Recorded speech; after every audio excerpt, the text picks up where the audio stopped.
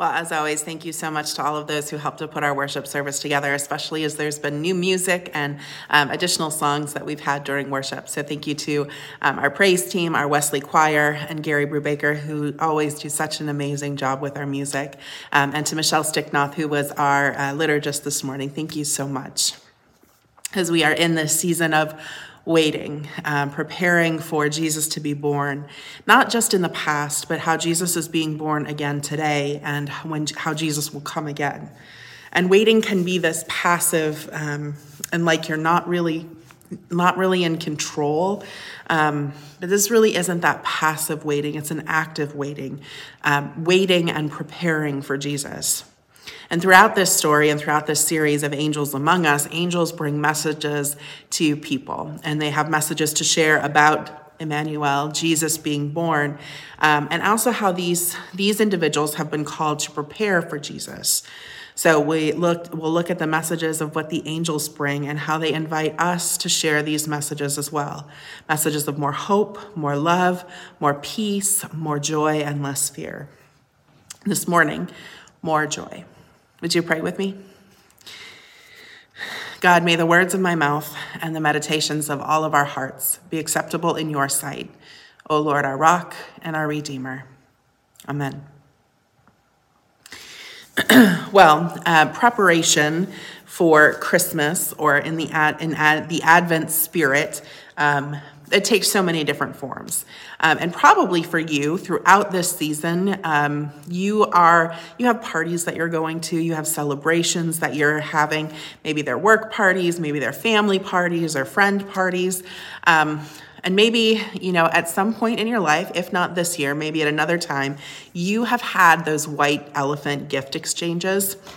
Now here's the thing about gifts, the gifts in general.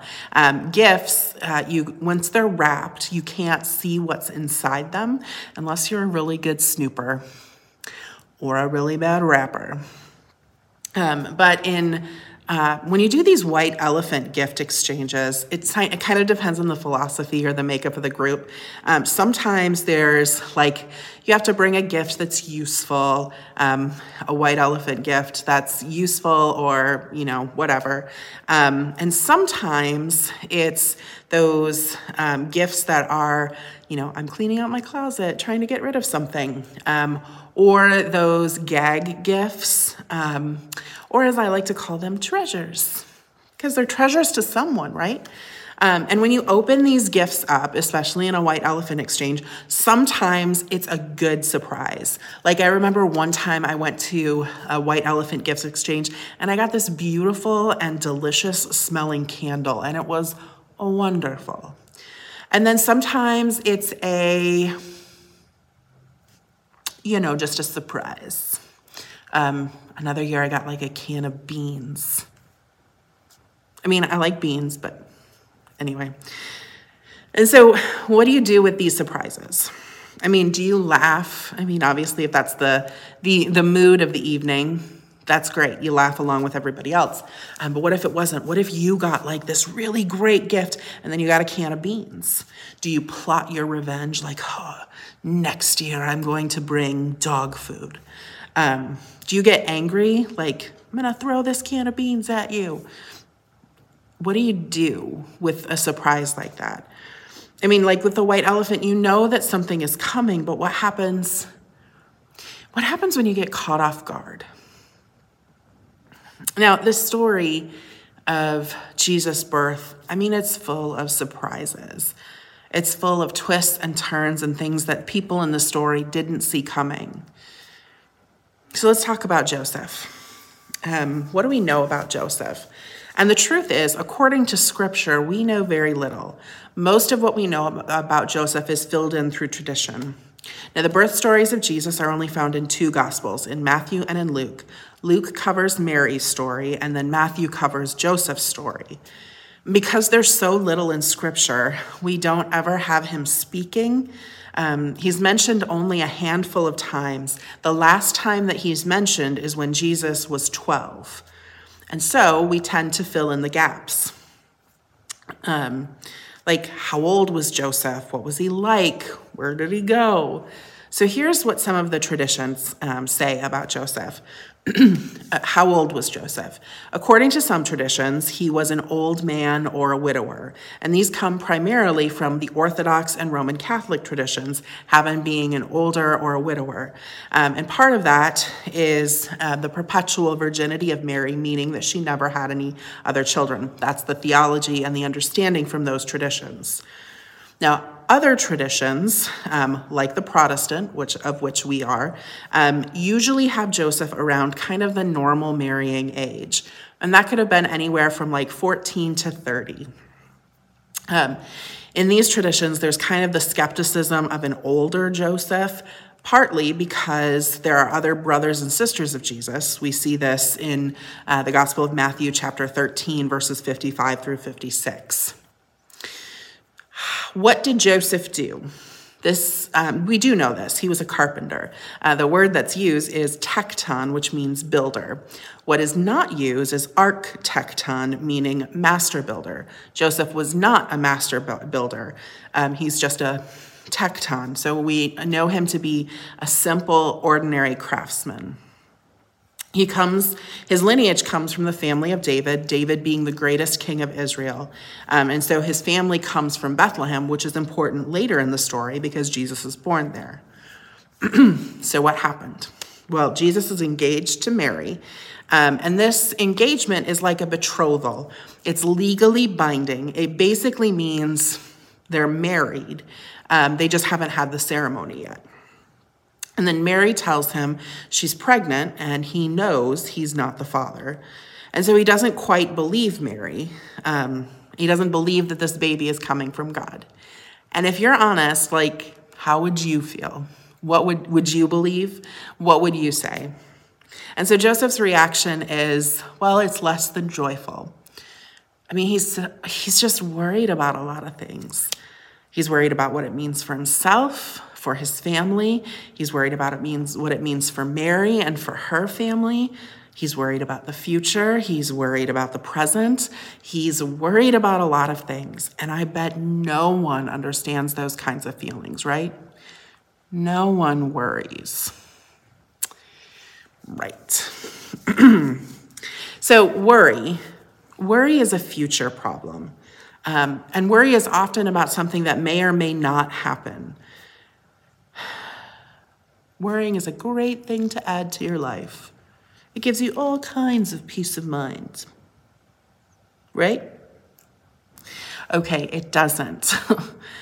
You worry about what happened or what might not happen, what is or what might not be, or what is and what isn't, and what worrying steals a lot from you. And in fact, worry steals your joy. It actually just creates more fear. Do not be afraid. The message of the angels. And it's a cyclical feeling too, because the more you worry, the more worry you create. It just keeps going and going and going. The more fear you have, the more fear is created. So what if we joy? Well, then we create more joy. There's this poem from David Gates that he published this week. And he says, joy is an act of rebellion against established order, which is why the angels brought their glad tidings to the night shift serfs rather than the boardroom suits, because the joy of heaven heralded to us cannot be commoditized, privatized, or monetized.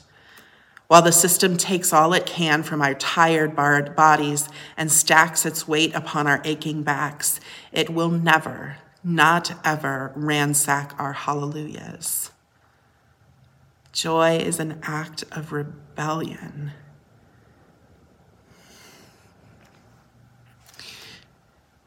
Joseph lets fear ransack his hallelujah and steal his joy. And he decides that he'll dismiss Mary quietly. He decides that he's going to end this relationship.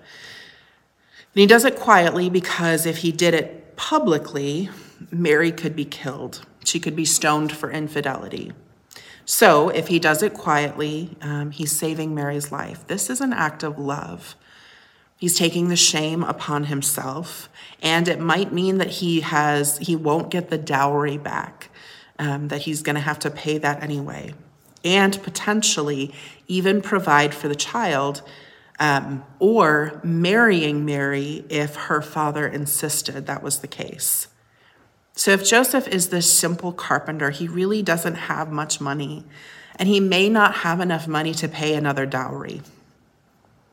And yet he still makes this decision.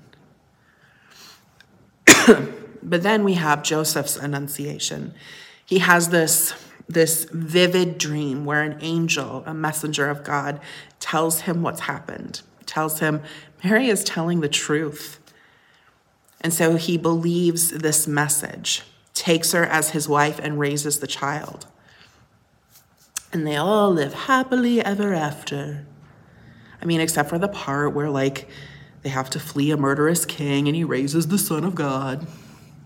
It's a long story. Now, maybe you can't relate to Joseph in the same way because this isn't your story. And yet, I think at any point, Joseph's story tells our story. Now, again, maybe you haven't been through the same exact thing, but we've experienced some of the same emotions, surprises, or even preparations. I mean, have you ever had a picture in your life of how things were supposed to go? Maybe you knew what would be coming, marriage, family, happily ever after, and then everything changed and maybe seemed to unravel. What happens when life starts to unravel? Do not be afraid.